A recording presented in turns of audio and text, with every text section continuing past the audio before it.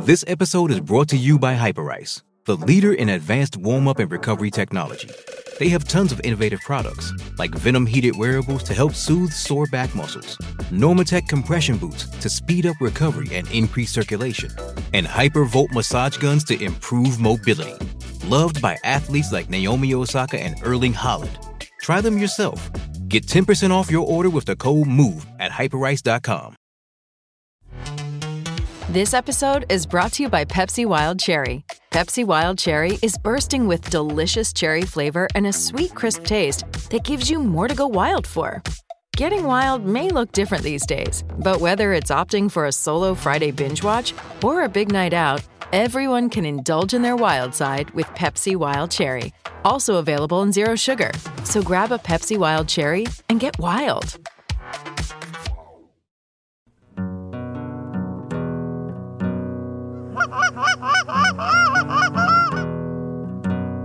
Oh, here we go, boys.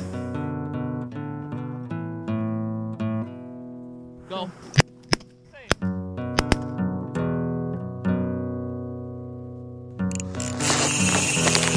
Ooh, I love that sound. This is a good one.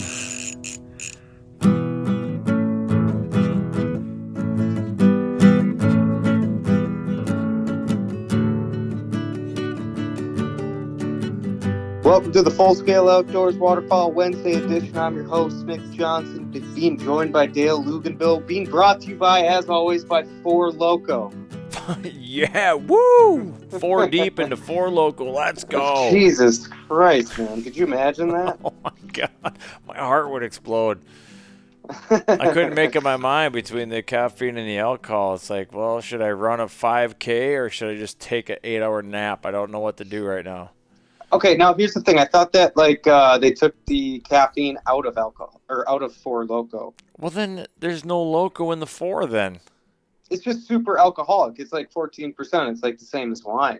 Well, just I feel like we've talked about this before on the podcast. I don't think so. Just do shots then. Just like drink straight vodka if you just want to get fucked up. Like, and also, like, how are they gonna like make it illegal to have alcohol mixed with caffeine when you can still order a vodka Red Bull at any bar you go to? Or a Yag Bomb. Like, what the hell? Like, right. What are you talking about? So dumb. I don't know.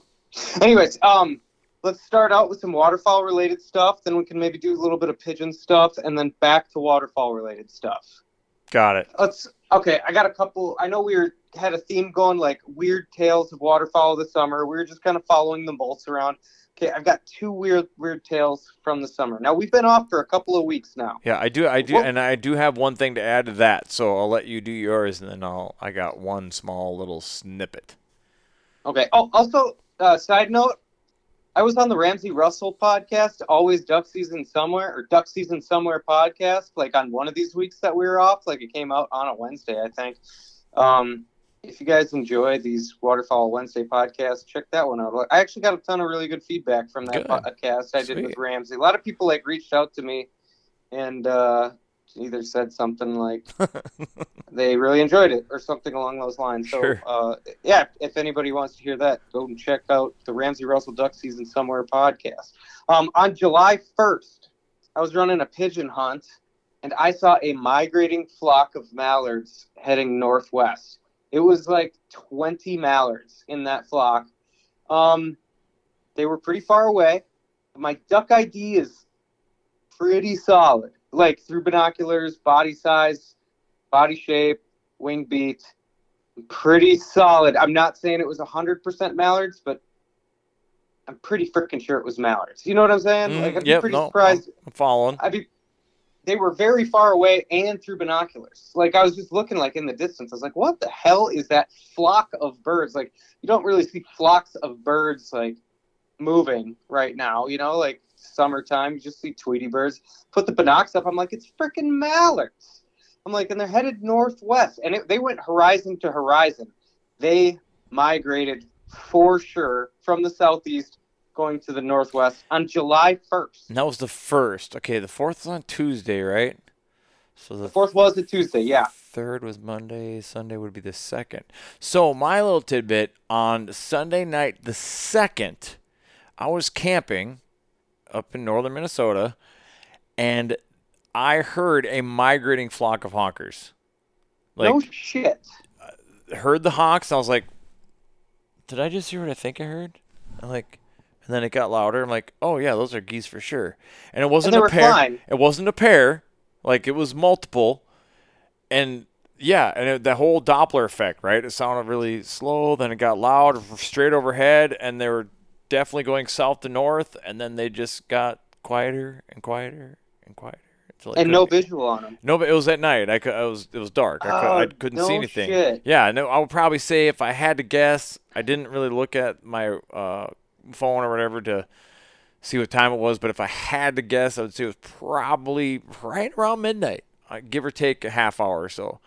On the night of July 2nd. On the night of July 2nd, yeah, so maybe technically early July 3rd. July 3rd. Yeah, okay, somewhere in that range. Yeah. Okay, that's really interesting, and it leads into, I had 2 weird waterfowl things to bring up. The number 2 weird thing that I saw that I was going to bring up is Nick Pashusta in like the Legends Outfitters little group Snapchat I'm in. He sent a video of a flock of Canada geese, like a flock, landing in a field, like on July 4th. And I was like, what the fuck is that? So there's a little bit of a debate amongst us in the group, like, could that, not debate, but just like questions that we have. You know what I mean? Like, yeah. Unanswerable questions. Like, A, are we witnessing a group of very late molters that have not molted yet, like a group of adults? I was thinking it was more likely even that this was a family group from down south, like that had been born 6 weeks before, our Canada geese get born, that were born down like in Illinois or Missouri. Early hatch. Like, no, well, not early. It's not early. Well, not early for them, but like, yeah. They were just born in a southern latitude and then migrated up here because they could fly already. Okay, that could which be. is interesting that heard geese on July 2nd and then Nick saw these geese on July 4th. Now, the earliest that I've ever seen a flock of Canada geese fly somewhere and land in a field of any kind was on July 10th. Now, the second earliest I've ever seen geese do that is like July 25th. Like, there's a huge freaking gap of 2 weeks or more. And there's some years where I don't see my first flock of geese like flying somewhere into an agricultural field or just flying. I just airborne geese until like the first couple days of August. That's happened to me too. Like, where, it's either late July, early August. But now I've got one instance in my life. There's one time I've heard about Canada geese on July 4th. Now another one from you on July 3rd. And then with my own eyes on July 10th. What the fuck are these birds doing? I have questions. I don't have answers. But we can definitely wildly speculate, as we often do here on the Waterfowl Wednesday. And my wild speculation is failed nesters, maybe? Okay, but that doesn't explain. Did the failed nesters get back into a flock and then? Well, yeah. Failed nesters also got a molt. If you think about it, so failed nesters, right? They tried to do a clutch, maybe 2, and this would be about the time, like maybe they failed one in early May. They tried to do another one early June. They failed or got predators wiped them out or whatever. And then, so then they're going to do, they're like, all right, well, that didn't work. We're going to eat. We're going to do that. And then other failed nesters kind of find them, and they just build up. And maybe once they get to a certain number, whatever, like, I don't know, 18, let's just throw out a random number, then they're like, you know what, let's dip. Let's go where that grass is good, and let's get out of here and we'll molt somewhere else. And so you're saying that these are pre-molting birds. These birds have not molted yet. That's kind of my theory. Okay. All right. I don't know. I don't know either. That's a good question. Are they pre-molt or are they post-molt? They're flying on July 4th. July 3rd, July 4th, July 10th. We got 3 instances of birds flying when birds should not be flying. So that's just my biggest question is like, okay, are they pre-molt or post-molt? That's the number one thing I'd like to know. And then like also like what are they? Are they family units? Are they failed nesters? Are they non-breeders? AKA molt migrants? Like what are we looking at here? And why is this happening? I guess they could be post-molt. Maybe they're molting while they're trying to raise young or trying to sit on a nest or something. That's possible. But either way, I think I've reached a point of no return as far as, well, it's too late to try to raise something now. Not that they're thinking logically, but let's just say their biological clock or whatever, they reach a point where it's like, okay, well, breeding or reproducing is not happening this year. And now that we got, and maybe it is post-molt, now that we regained our ability to fly, let's get the hell out of here and go where there's better food, Right. That's very possible. I feel like that's a pretty legit scenario. Yeah. All right. Well, we're not going to have. Do we know how long it takes? Do we know how long it takes? Can we find any information on how long it takes for a goose to successfully molt from not being able to fly to being able to fly? Like, what is that time frame? Is it 2 weeks? Is it 1 week? Is it 3 weeks? Fuck, I've read it, right? I've read it before, but if I were to just regurgitate something right now off the top of my head, it'd likely be, you know what I mean? Just, I know that, but I definitely don't. That's never stopped us before. I'm going to Google it. How long does it take a kid? Do it. Google it. Ask Jeeves. What the fuck? I know. 4 to 5 weeks. After nest. Oh, wow. That's a long time. After nesting, geese undergo an annual molt. And I've always known it's after nesting because you'll see geese with baby goslings, little ones, right? And they can still fly to kick you or to chase down little kids. If that gets you right. Or golfers. We've all seen videos. We've all seen videos where we've all seen those videos where the parents of baby geese are still able to attain flight, but they lose that, I think, shortly thereafter. So they go through a 4 to 5 week flightless period where they shed and regrow their outer wing feathers. So those birds that are flying on July 4th would have had to have begun molting on June 4th Yeah, that seems unlikely. It does seem unlikely because June 4th, I was still seeing molt migrants pushing through the cities until like June. I didn't see fuzzballs up here until middle June. Yeah, it was like June 14th was the last flock of molt migrants that I saw this year. Also, but I did notice when I went to Green Bay for my cousin's wedding that the geese I saw down in the parks there were well into molting. Like they had it looked like they were growing feathers back. That was on June 17th. There was geese that were heavily, like deep into the molting process. And you know what? It might just be like if we talk to a guy from St. Louis, he might even say something like, "Oh yeah, dude, geese down here molt like in mid-May or something." Right? Yeah. But maybe I'm wrong. Oh no, I'm going back to my speculation of that they're flying to molt. Like maybe failed nesters are like, "All right, let's get out of here. Let's go," because there would be enough time then. So 5 weeks. 5 weeks is a month and a week, right? So beginning of June or beginning of July, they could then molt all of July and 1 week in August, and about the time we really start seeing birds hit fields again in like late August, like second to third week in August is when we start seeing like local hatches start hitting cut hay, cut small grains, and then early August you start seeing your first legit molt migrators coming back south. That gives you enough time frame to go to wherever they're going in Canada to molt, plenty of time to get their flight feathers and then make a move back. Oh, absolutely.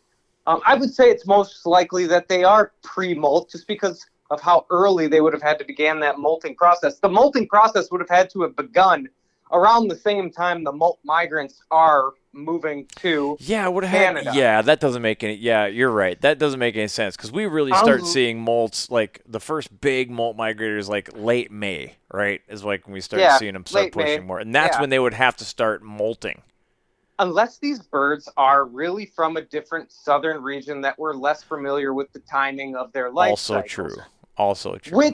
But also a contrast to that point is I used to have this theory. You know how like geese always tend to disappear in late August? Like people will even have feed fields, and then geese will like a few days before opener, geese will leave the feed fields, and like I used to think there was big movements happening in late August with Canada geese, and I scoured a bunch of banding data to do some confirmation bias on that. You know, like find the information I was looking for. You're trying to prove your hypothesis. Yeah, I'm trying to prove my hypothesis, and I don't. You know, this was a couple years back when I was really looking into this.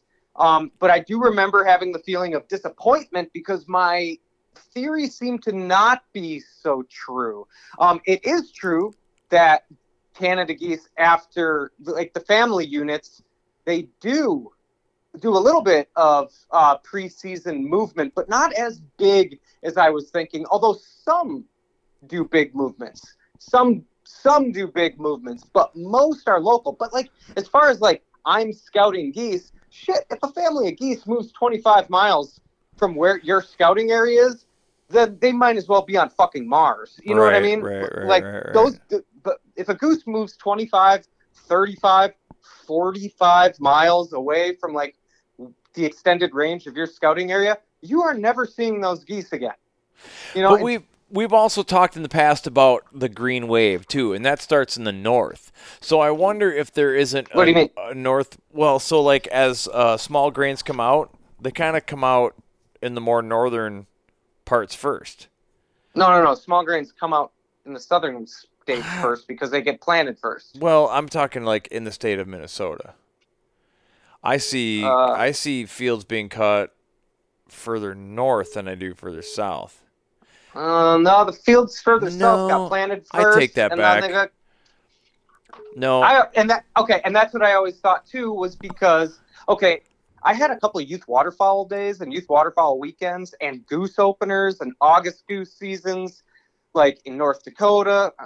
I'm mixing up a whole bunch of different events in my life, but they all happened before September like 12th or 14th, where I saw mallards feeding in wheat fields in either Minnesota or North Dakota, and I never saw anybody hunt ducks in a wheat field on opening day in either state. North Dakota, you go like 2 to 3 weeks later, but wait a second, the mallards have disappeared and they are killing the fuck out of them in Saskatchewan on September 25th in the wheat fields. So like I always figured they chased the combines north, and I thought the same thing was happening. So we're talking about mallards now, but I thought the geese were doing the same thing, but I think the ducks are doing it to a larger extent. I think banding data kind of holds pretty solid that family groups stay pretty close to their summer area. Not like, they could move 30, 40, 50 miles and be gone to you. Right. But they haven't moved to Saskatchewan like a lot of mallards would. Yeah, I have to amend what I was saying. So I guess I was kind of getting as what you said. I was wrong, but what I was trying to get to was that I think early in the season where, like you said, your birds disappear, they're actually moving north, like following that green line. Because, because some of those really early ones, you'll see, I'll have my eye on a small grain field like all summer long, and then all of a sudden they'll cut it like the first or second week of August, and I was like, damn it, it's going to be too high. The regrowth's going to be too tall by the time opener comes in. They're not going to be in there. That moves north. So, we have this kind of mentality that we think in the fall birds are migrating south, but I think early, the first couple weeks in early season, I feel like there's a northern push before then they start moving back south. Right. Yeah. And I think I was just when I'm saying like I was disappointed in my theory wasn't correct. It's just that the movements weren't as dramatic as I was thinking. They definitely happen. Yeah. And geotransmitter data too. You can even look at the study from Winnipeg, from all their geotransmitters, those red ones that they've got around there. And I was talking to Bob with OK Outfitters, our very, very, very great sponsor of this podcast. And dude, Bob's just a really, really intelligent goose hunter, right? We were just having a casual conversation about geese. He's like, they go north, but they go north and then they come back south. And if you look at the geotag data from that Winnipeg study, they go north, but it's not like to the Hudson Bay, like in late August. They go north, but it's like 100 or less miles. I don't want to have to eat my own words there. It's not that far. Well, they make a jump and then they come back. I think we also think very binary in that we think of the bird movements as north and south. Like that there couldn't possibly be some east-west just food movements, that they fed out the field they're in, and there's let's just say you're in eastern Minnesota and across the St. Croix River, there's, some fresh fields coming out in Wisconsin, and they make that lateral move over. Right. And again, like you said, 30 miles for us may as well be New Mexico, because you're not going to see those birds scouting. They're just gone, right? Right. And I will bring up another point, too, is I was also desperately seeking confirmation bias. This was a couple years ago on this theory, which does hold a little bit true, but I found out that North Dakota and South Dakota is doing, they had a lot of press on this GPS transmitter study they're doing on mallards, specifically looking at their late August movements or post-breeding late summer movements with GPS transmitters. And I emailed the researcher on that study, and I was like, hey, this is what I think. I think they're going north because I saw these ducks. I've seen ducks feeding in these fields in southern latitudes in August and it's early September, but I've never seen it in late September. Then I explained all this to her, and she emailed me back, and she's like, actually, your theory is really solid, but the GPS transmitter data is not bearing out the results that I think would confirm it. She said, about half of the ducks were going north with the combines from their GPS transmitter data. So she's like, you're only partially right, because the other half of the ducks are going everywhere. They're like east, west, southwest. They're just searching for food. They're scattering, and she says that it's all right. Now this was a couple of years ago, kind of like right when that study was getting first going. And she also said to me, like, hey, this study is really new. We still got a couple more years to go on it. These are just my observations that I've been, looking at myself. But she said we have a lot more questions than we have answers looking at this. Like, she goes, your theory is interesting, but it looks like it's only partially correct. And then why we have ducks, they had ducks like going from South Dakota to like Ohio, like in late August. They're like, why would a duck do that, Nick?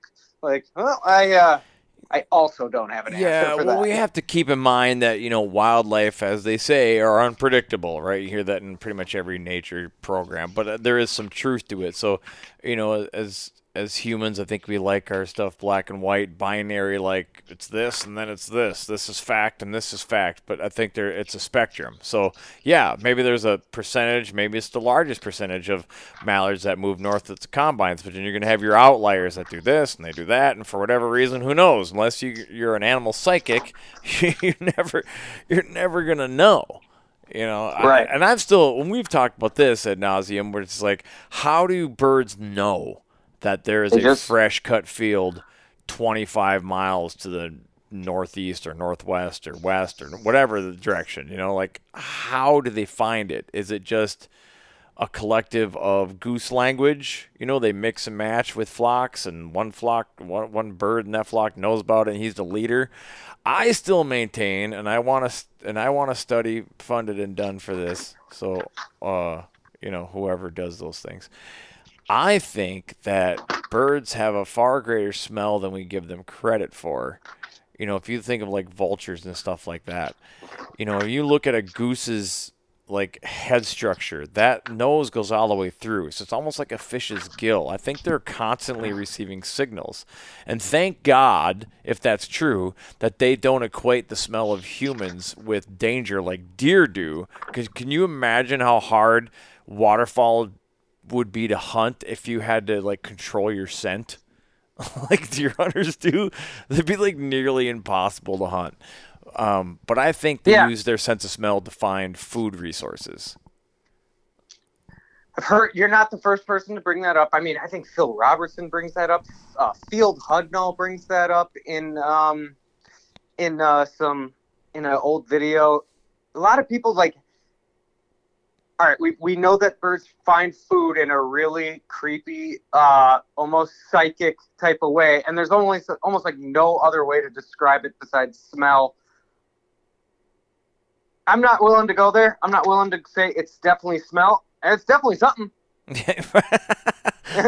That's a good non-committal way of putting yourself. It's definitely something. It's fucking definitely something. It's like you read about these baiting, like these baiting manuals they had from that Outlaw Gunner book. Such a good book. They talk about how they would try to evade federal authorities, that would find their bait piles by sinking big tires and then filling the inside of the rim with corn. So, like, it's one of the things, like, I always thought, too, about, like, when I was feeding mallards in my front yard, it was mostly a visual thing. Like, ducks were mostly using, like, they would fly around it and look, because I would have a shitload of corn out there, and then it would get snowed on. And if it got snowed on, I didn't get ducks coming in there landing to dig out the corn they knew was there, right? Sure. That can also cover the smell, though, too. Yeah, it also could. But, what else covers the smell? Being underwater. True. So, like, now you got guys, like, back in the 20s and 30s when baiting was legal or whatever, like, filling the inside of these tire rims with corn so you can't see them from the air. That's the point. Like, so the planes couldn't see them. Like, so now my theory of, like, the ducks must see it, because when it gets covered with snow, they don't see it, and they don't go in there and they dig for it. Well, then how do they know to go land in the water and go over to that freaking sunken tire? Well, because as the corn gets wet and starts to break down and ferment, it's going to give off gases, which are going to rise to the surface and then go into the air. And then smell, right? Yeah, and then you're going to have those are going to gas and to release into the air, for sure. So what we need to do is crack that code, and we could have like scent wicks that we could put out in the field. It's not actually baiting. No, somebody did this. Somebody really? did this. It was in an old Max Prairie Wing magazine, and if I had to guess the year, early to mid 2000s. I basically, when I was in my youth, I basically memorized those old Max Prairie Wings catalogs. And there was, for a couple of years, somebody selling a bag of scent bait, basically, for ducks. Like, open this bag of corn scent and the ducks will come screaming. Like, and obviously it didn't catch on because somebody came up with it already, and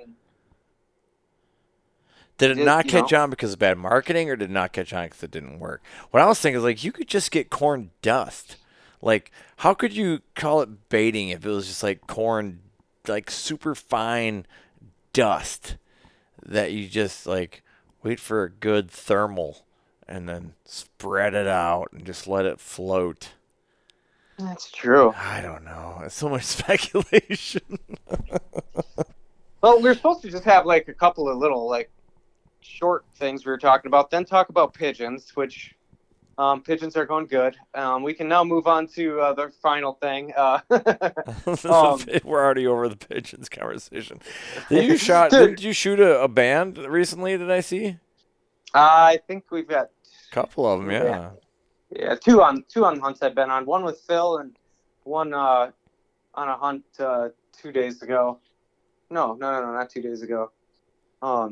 Was it Saturday's hunt? Yeah, it was Saturday's hunt. We shot a banded pigeon in 2023. And so I've ran 3 guided pigeon hunts so far. We have a 70 bird average as of now. Jesus. I've been scouting like a maniac. I do think the winter has been pretty hard in this area on the pigeons. I'm trying not to, screw over my August as well. As much as I'm driving around looking for pigeons, I'm looking for those certain spots that can maintain a shoot, Yeah. Yep. And trying to be careful about it, but also trying to make a little bit of money. Trying to make a little bit of money without fucking myself too bad. It's always the balancing act, right? Mm-hmm. And this weekend, I won't be running any pigeon hunts. I got a good shoot lined up for Thursday. If anybody hears this on Wednesday and you want to go on a good shoot, it's an hour east of the Twin Cities, around my turf. I got a spot I found. Would be a pretty nice spot to shoot. And this weekend, I'm going to be going to the very first ever calling contest, duck and goose calling contest in Montana. So I'm really excited to go be doing that. It's going to be at the Sitka headquarters. That's pretty dope. Yeah, dude. I'm going to look it up. On your pigeon hunts, are you out of layout blinds, or what are you doing? I'm running all layout blinds so far. Okay. Just curious. I didn't know if you're panel blinds sitting in a cattle pen, what you're doing. Behind an old rusty truck that was set out in the field. I didn't know what how you're doing it. So far I've just been running all layout blinds. I've been doing some experimentations with I've always been a low spinner guy, right? Mm-hmm. Me and Phil Schmidt have been talking about this too a lot. Typically, in my mind, the best number of spinners to use on a pigeon hunt is 0, 1, or 2, depending on the situation. Now, last year, I actually did a couple of hunts where I ran 6. And on 2 hunts in my mind in particular that I ran 6 decoys, 6 spinning wing decoys, the hunts basically could not have gone better than they did. So I can say on those 2 hunts, having six spinners out did not detriment the success of my hunt in any meaningful way. Like on those hunts, I didn't even move it. I didn't move any spinners. I didn't click anything off. I just set out 6 spinners and piled up dead pigeons as they collected. And goddamn, did they collect on those 2 particular hunts. But then this year, I started a hunt out with 6 spinners and had a couple flocks come out. This is on my first guided pigeon hunt that I did. We shot 108, but there was indications on a couple of flocks that they did not like those 6 spinners. I ran out there. I took 5 down. We dropped down to 1 spinner, and it completely changed the way that pigeons were working the decoys. I mean, it improved our decoying by so much. So I know on that hunt, having 6 spinners was detrimental to our success in the beginning, right? So I'm just trying to work. I've been just doing some experiments about when is using more spinners better. And even going back to those hunts from last year when I was using 6 spinners and they really couldn't have gone better than they did. But would they have just turned out just as good if I was using 0, 1, or 2? You know what I mean? Mm-hmm. I wish you could just rewind time and just do experiments. Yeah, on hunts, that's the thing. It's there's no way to do it scientific. We've talked about this ad nauseum too, where it's you can't, it's how many decoys is the right amount of decoys? You can't reset the situation. Okay, geese, go back to your roost. I'm only going to put out 12 decoys and not call. Let's see what happens and go. Right. You can't do it. You can't repeat it in a lab setting. So. You only have anecdotal evidence to go off of. Yeah, people are like, what would you do with the time machine? I would just run my hunt back over and over. You wouldn't go see the pyramids getting built? Fuck no, I don't want to meet any. I don't want to see those aliens build them motherfuckers, man. I just want to run these hunts. Back and forth. I could go back and bet on sports games. I could go figure out what the Powerball number is. No, I'm going to go back and just reset this field as many different ways I can and see which works the best. Yep. Oh, God. God.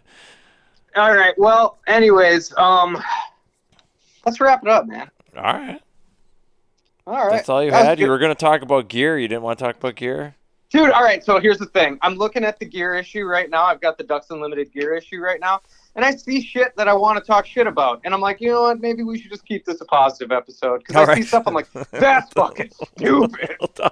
We'll talk shit next year. That just means there isn't anything great new coming out. That's what that means. Because these companies have to sell product. No. They have to have something new, but is it revolutionary? No, Probably not. There's cool shit coming out, dude. There's cool shit in here, too.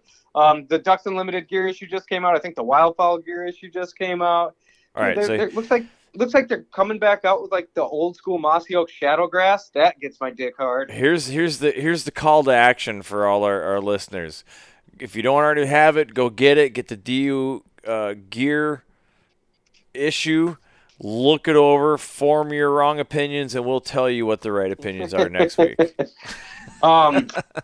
Also, if you did not get the Ducks Unlimited gear issue, jump online and join Ducks Unlimited. It's only $35. There you go. It's actually worth the magazines, totally worth the magazines. And I actually just got a letter from Delta Waterfowl like today or yesterday that said that my subscription or my membership had expired with Delta. So I got to go. I think they're also $35. I try to do it at the same time every year, so I probably need to update my DU as well. And so, yeah, if you also need to update your Ducks Unlimited and Delta memberships, here's just a friendly reminder to do it. It's a good thing. It's a good way to spend $70. Honestly, it really is. All right. Well, there you go. And give us all our sponsors. If you guys are trying to get better at Learn a Goose Call, you need to be taking every avenue to possibly get better. That means using new goose calls, trying out new goose calls. Try out the Nick Johnson Signature Series if you never have. I've been tuning them up like crazy, getting them ready for summer here, getting ready for all the trade shows. Should be having some out in Bozeman next week. Or this weekend, I should say. Try out the Goose Tech app. That would be great if you would download the Goose Tech app, and it would be great if it helped you learn how to goose call. Use YouTube, use all that stuff. What else do we got? Pacific Custom Calls, got 4 Oak Loco. Hammock Outfitters. Oak Hammock Outfitters. If you guys also, dude, what day is it today? It's the 11th, dude. The 15th is the last day you can draw for your Manitoba license. Oh shit! We should have mentioned that in the beginning. Get your draw. Talk to Bob. I just talked to Bob on the phone yesterday for a half hour, actually. We were just BSing about upcoming shows. He's going to be at Game Fair. He's going to be sharing a booth with the Muskrat Hut guy, which I think is like across the aisle from like the CNS booth. Find the Muskrat Hut guy. Find Oak Hammock Outfitters. Tell him you've heard about his outfit on the Full Scale Outdoors Waterfowl Wednesday podcast. I bet he'd get a kick out of that because I still haven't told him that he's a sponsor. No, because he listened to the Ramsey Russell podcast. And he goes, I listen, and Ramsey hunts with Bob too. And so he's like, I listened to you on Ramsey Russell, Nick. That was a great episode. He goes, no mention of Bob though. I was like, if only you knew. I fucking mention you every week. Every week. But I'm not going to tell them because people who are listening to this should tell him for me, please. Yes, absolutely. I agree. If meet Bob, go soak up a little bit of his fucking goose hunting knowledge. That guy knows how to kill some frickin' geese. Anyways, so Oak Hammock Outfitters, 4 Loco energy / alcohol drinks. That's about it, man. Yeah, that's about it. Let's wrap it up. Yeah. Try out those Pacific Custom Calls, Signature Series, that Goose Tech app. We'll talk next week. I'll do a recap of the Bozeman show. I'm going to be judging 2 sanctioned duck calling contests, and I'm also judging the Open Goose. I'm really looking forward to participating. All right, next week recap and gear shit talk. Deer shit talk. Gear with a G. Oh, gear. Gotcha. Shit talk episode All next week. All right, cool. Until then, later. Deuces.